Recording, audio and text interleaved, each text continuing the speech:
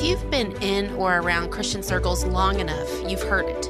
I've finally found what God's called me to do. Now I've finally found peace, contentment, and happiness. Sounding more like an advertisement for a tech gadget or a beauty project than an actual description of a person's emotions about their vocation or their job. I'm Haley Gray Scott, and this is Christian Curious. Each week, we tackle some of the hardest, most pressing questions facing Christians in the 21st century. Today, I'm talking with Dan Steiner about the shadow side of calling. Dan Steiner is an experienced leader, coach, and educator with a demonstrated history of equipping leaders, team collaboration, and leading through change.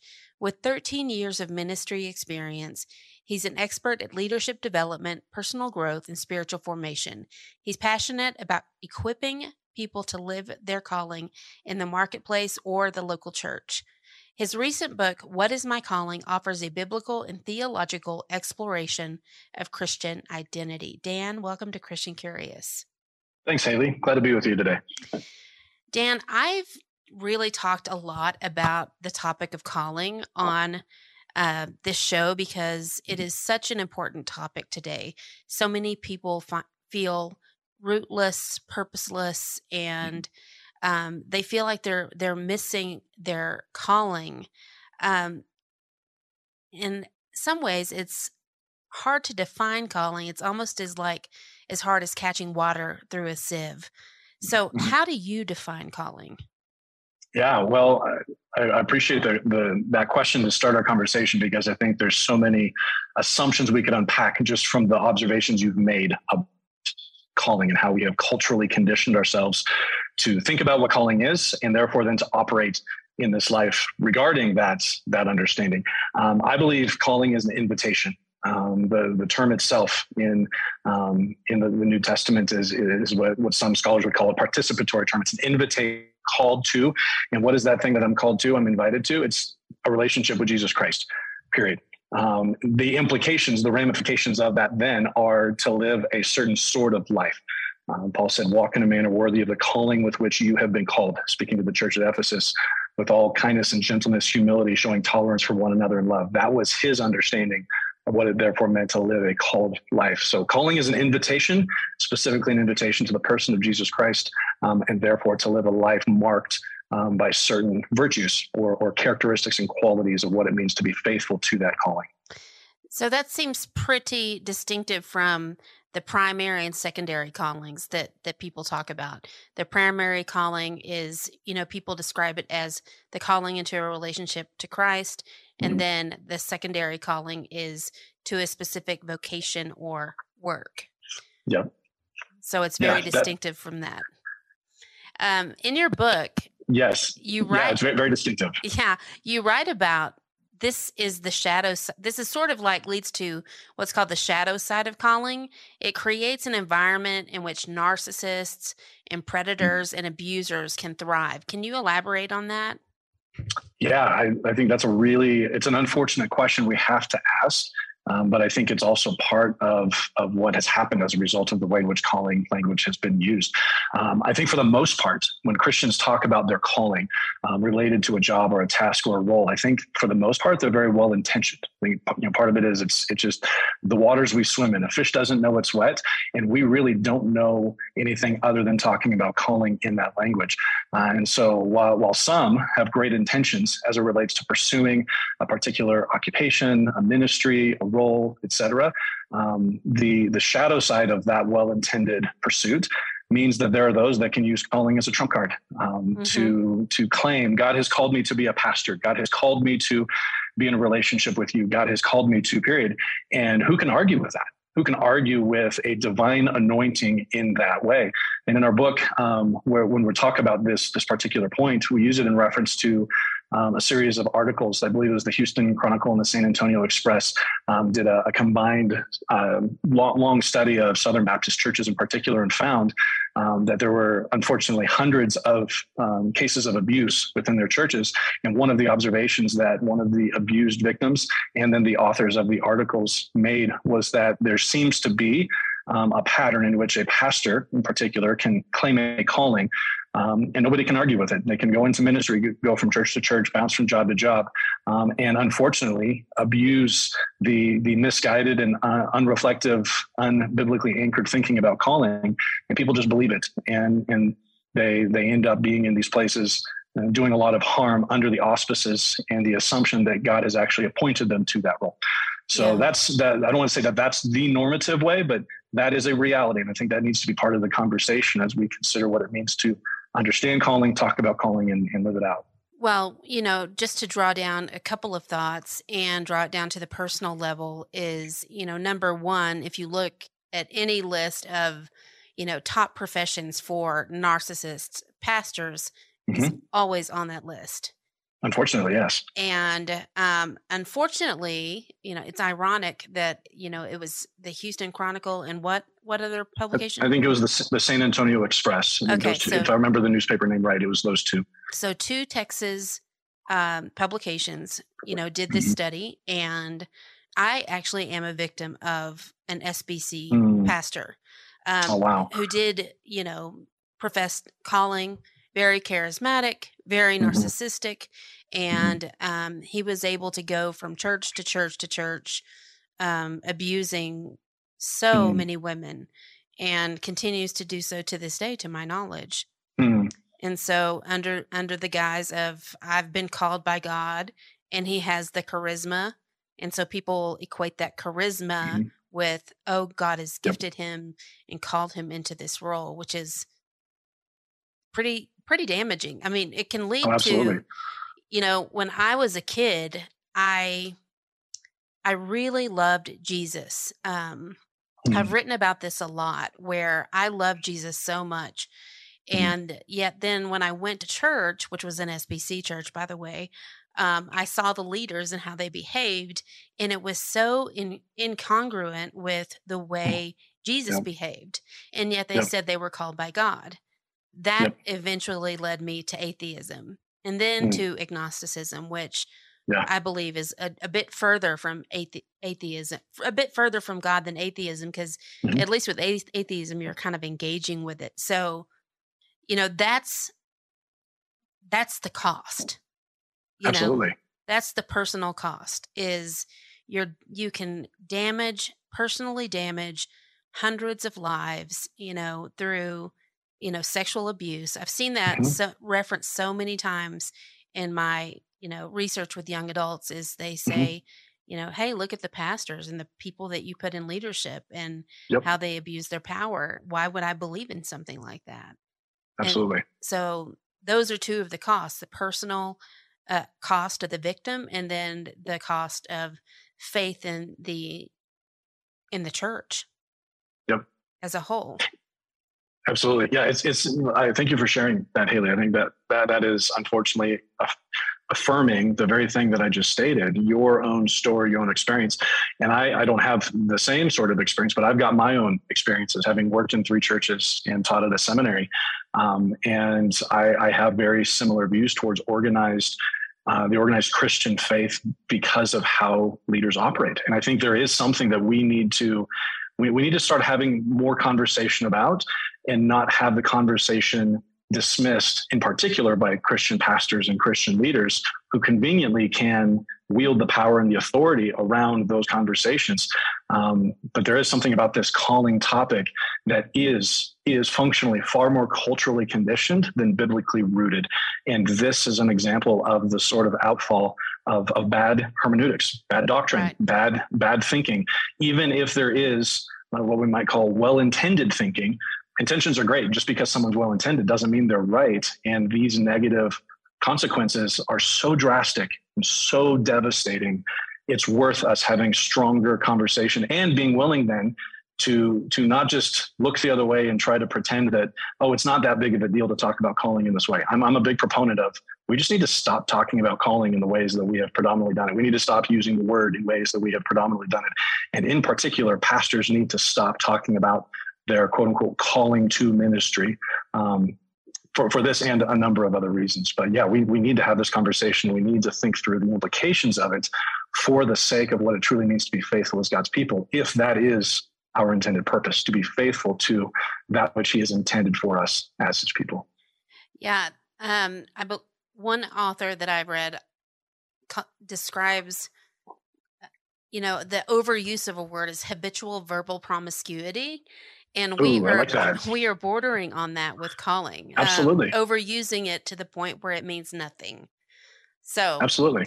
But, absolutely. Another example of the shadow side of calling that you mentioned is, the disappointment that people feel because they have unrealistic expectations about how God is going to work in their life. What are these unrealistic expectations, and what is the danger in having them?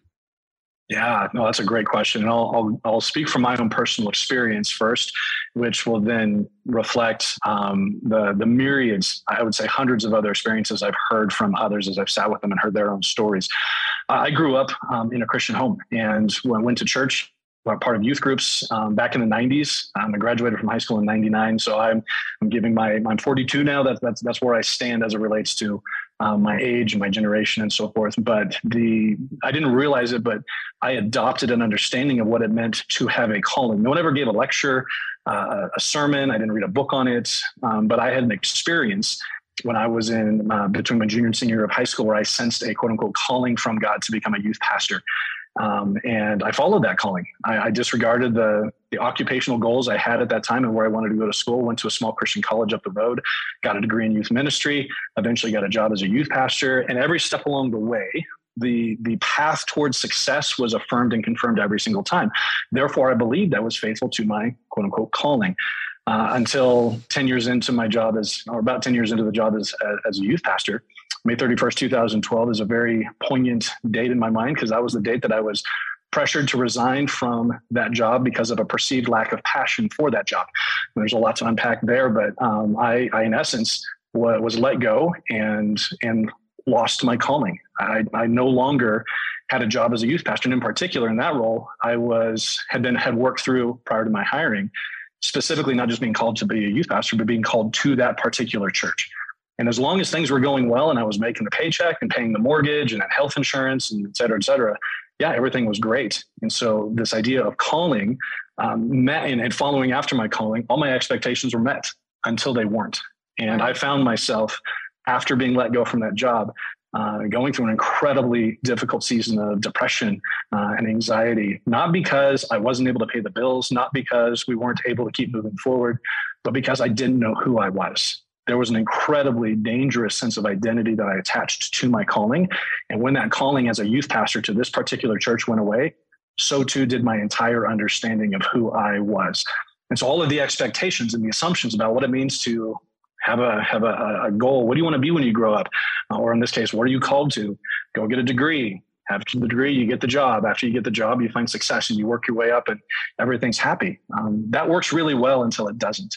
And in my particular case, those expectations were completely blown out of the water, not by a divine undoing where God said, you're no longer called to this and here's what I'm calling you to. It was a group of pastors and elders that made a decision and that undid the very supposed calling that they had affirmed for 10 years. And so I found out pretty quickly, calling actually doesn't work when it doesn't work. And so I didn't set out then to write a book on this at that point, but it became a part of my own healing process as I went to seminary and got around mentors and others that helped recalibrate my understanding of what it meant to be faithful.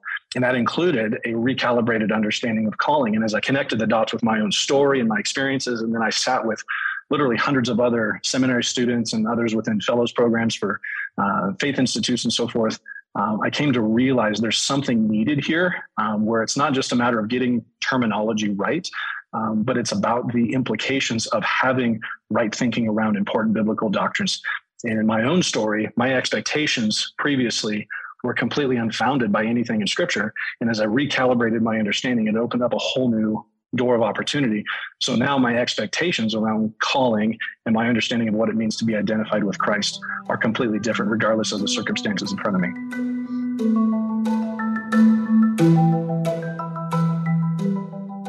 Are you ready to earn a master's degree, but concerned about fitting more into your already busy schedule?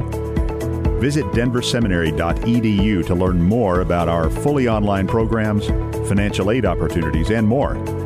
The education you receive at Denver Seminary will challenge you to grow spiritually, intellectually, relationally, and professionally. Learn more today at denverseminary.edu. I really, resonate with that sense of, depression. And there's also a sense of loss of identity.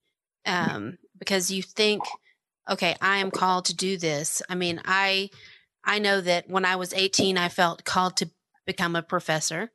And so I did everything that you are supposed to do. I remember sitting with my friends in the back of a pickup truck at 3:00 in the morning after getting off our shift at Pizza Hut in Texas. And we're going around the back of the truck saying what we want to do. And I say, I feel called to be a professor.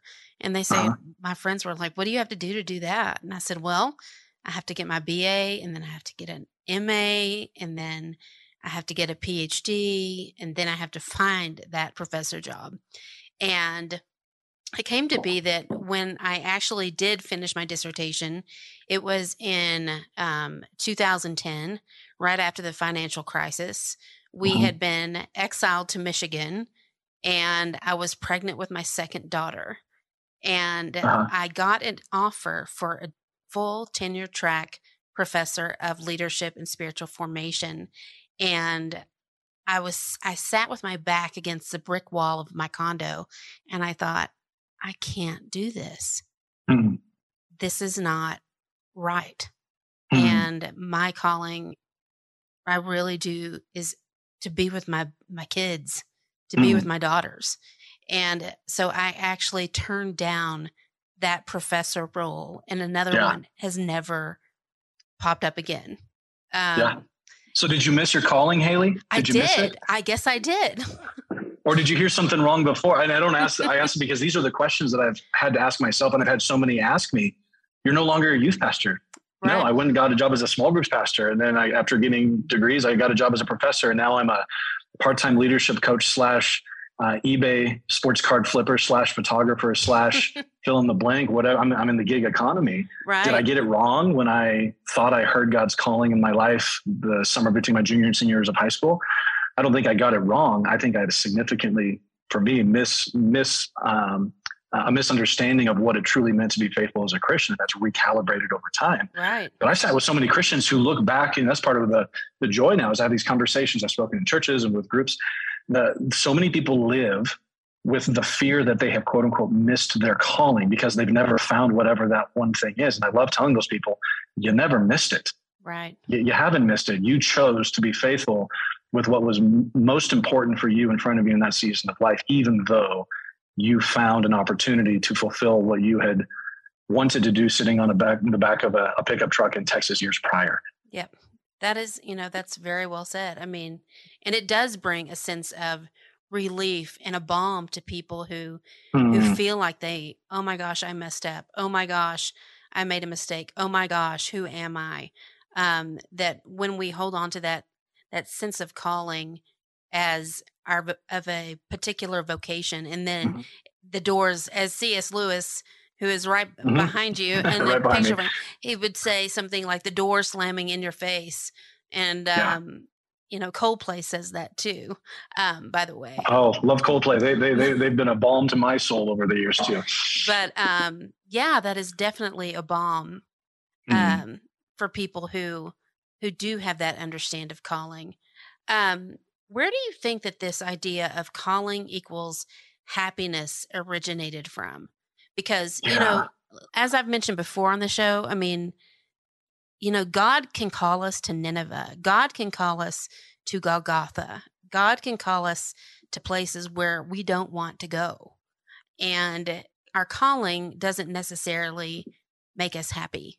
I mean, it can lead us to a cross. It can lead us to very uncomfortable places. So where did this idea of calling equals happiness come from? Yeah, so in the book, one of the chapters that I wrote, Bill and I split the workload. So he wrote 3 and I wrote 3. One of the 3 that I wrote was the history of calling. Look in the rearview mirror, because it's a really interesting study when we go back to not just the biblical account, which is the third chapter in the book, but then starting with the early church and then moving forward through the major movements of church history, with the medieval era, the Reformation, and now the modern church. It's fascinating to watch the church's understanding of calling go back and forth like a pendulum swing. The early church fathers saw calling as it relates to an invitation to Christ and to therefore live a certain sort of life in Christ.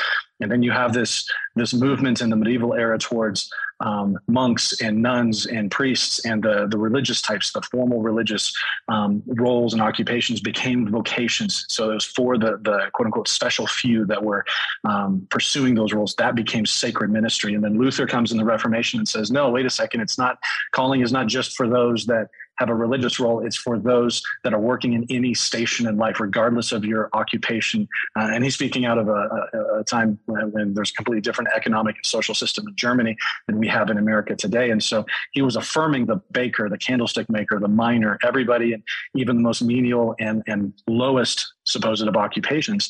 And then we have this movement back towards formal ministry becoming a calling in the 20th century. And especially in the last 30, 40 years, we see this huge swing where you can't go into ministry unless you have a calling. Even many denominations to this day have calling committees, and they want to know what is your calling to ministry, because you can't enter this unless there is some divine appointment. So we've had this back and forth movement. But what's happened is we've moved into this era where calling is associated with formal pastoral ministry, or has been. It's also aligning with this similar sort of, or not similar, but a cultural movement in which your sense of identity and occupation or in worth are wrapped up with an occupation. So think of, when you're a kid, what do we ask our kids, or what were we asked when we were kids? What do you want to be when you grow up? This very sense of being was attached to a particular occupation or a job. You were expecting a child to answer that question, what do you want to be when you grow up? Or if you were asked that question, you were expected to answer with some cool job, like an astronaut, or I want to be a doctor. For me, it was, I wanted to be a professional baseball player. What do you want to be when you grow up? I want to play baseball for the San Francisco Giants. Growing up and living in California at the time, that was my favorite team. So there's this attachment to an occupation, and a cool occupation at that, from very young. But then when we get old, we don't ask, what do you want to be when you grow up? In social settings, we go and we ask somebody, what do you do? What's your name and what do you do? Those are the two questions I'm armed with as a card-carrying introvert whenever I go into any social setting, which I don't know people. And when I ask somebody, what do you do? Or I'm then asked, what do you do? There's an assumed conditioned response we are supposed to give. And that is related to our gainfully employed situation. It's not, what do you do on Tuesdays? What do you do for fun? What do you do when you're bored? It's, what do you do for work? So think of that being, what do you want to be when you grow up? And what do you do as an adult? This whole reality of identity and activity specifically related to work have been conflated with one another. And so as Christians, it's been very easy for us to fall in line with that cultural focus, especially when the opportunity for gainfully employed paid ministry work is on the table. I can go get a degree, and then I can get a job with a full-time salary, or at least this was I think more so of a case a number of years ago. But we carried this idea with us, conflating an understanding of ministry as a calling by God and then a cultural focus upon occupation being wrapped up with identity. And therefore, this idea of success and happiness is found when you are faithfully living out your calling, and when it's working, when it's going well. And so therefore, to attach happiness with calling, I think is far more culturally conditioned than it is biblically anchored. And it's just a reflection of how, as much as we try to be countercultural or need to be salt and light in the culture, we've actually adopted and conflated for ourselves cultural realities as opposed to standing upon biblical truth, especially as it relates to something as important as calling, which gives us motivation and compulsion to go and do particular types of work, fulfill particular roles. I don't know if there is a stronger word other than the name of Jesus Christ that has pushed people to change their lives, to quit jobs, to go back to school, to move across the world, to fill in the blanks. This notion of calling is incredibly powerful. And back to my original definition at the beginning of our conversation here, if calling is to a person, is to Christ, that is never going to change. And true happiness in a Christ-like sense is not found in a paycheck or is not found in a particular economic status, but is found in being faithful to him in whatever conditions we may be in. So I know that may be a little bit of a longer-winded answer, but I think understanding the history of where we come from so that we know why it is that we are thinking the way that we are is an important part of unpacking that. But I think that's my answer as to why happiness and calling have often been equated. Yeah, I think it becomes really entangled with the American dream, doesn't it? Where, health, wealth, prosperity, that's the assumed given. Yeah, you go, you find your passion, you get your job that you love, you are able to pay your mortgage, you get married, you get 2.5 kids, a dog, a cat, whatever kind of animal you want, and then you get your pension, you get to retire, and that's the way that life is supposed to go, and then until it doesn't. And the ungivens of life are far more the norm than the supposed givens that we often live with. But the idea of being called to a person provides a great more stability than just the calling to a vocation. So if people want to find your work, where can they pick it up? Yeah, so the book itself, What is My Calling? A Biblical and Theological Exploration of Christian Identity, can be purchased on Amazon. So search for What is My Calling? My co-author, William Klein, and myself. You can search for our names, Daniel Steiner, William Klein, and you'll find the book. I also have focusing a lot on my photography. Sojourner.photography is my website. There's also a link there for some of the leadership coaching that I do.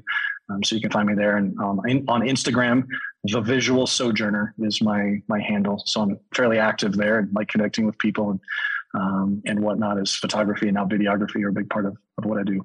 Great. Well, thank you so much for joining us today to talk about calling. Absolutely. Thanks for having me. You've been listening to Christian Curious with Dr. Haley Gray Scott. Join us next week to hear more about how we can better understand calling as Dan Steiner joins us again.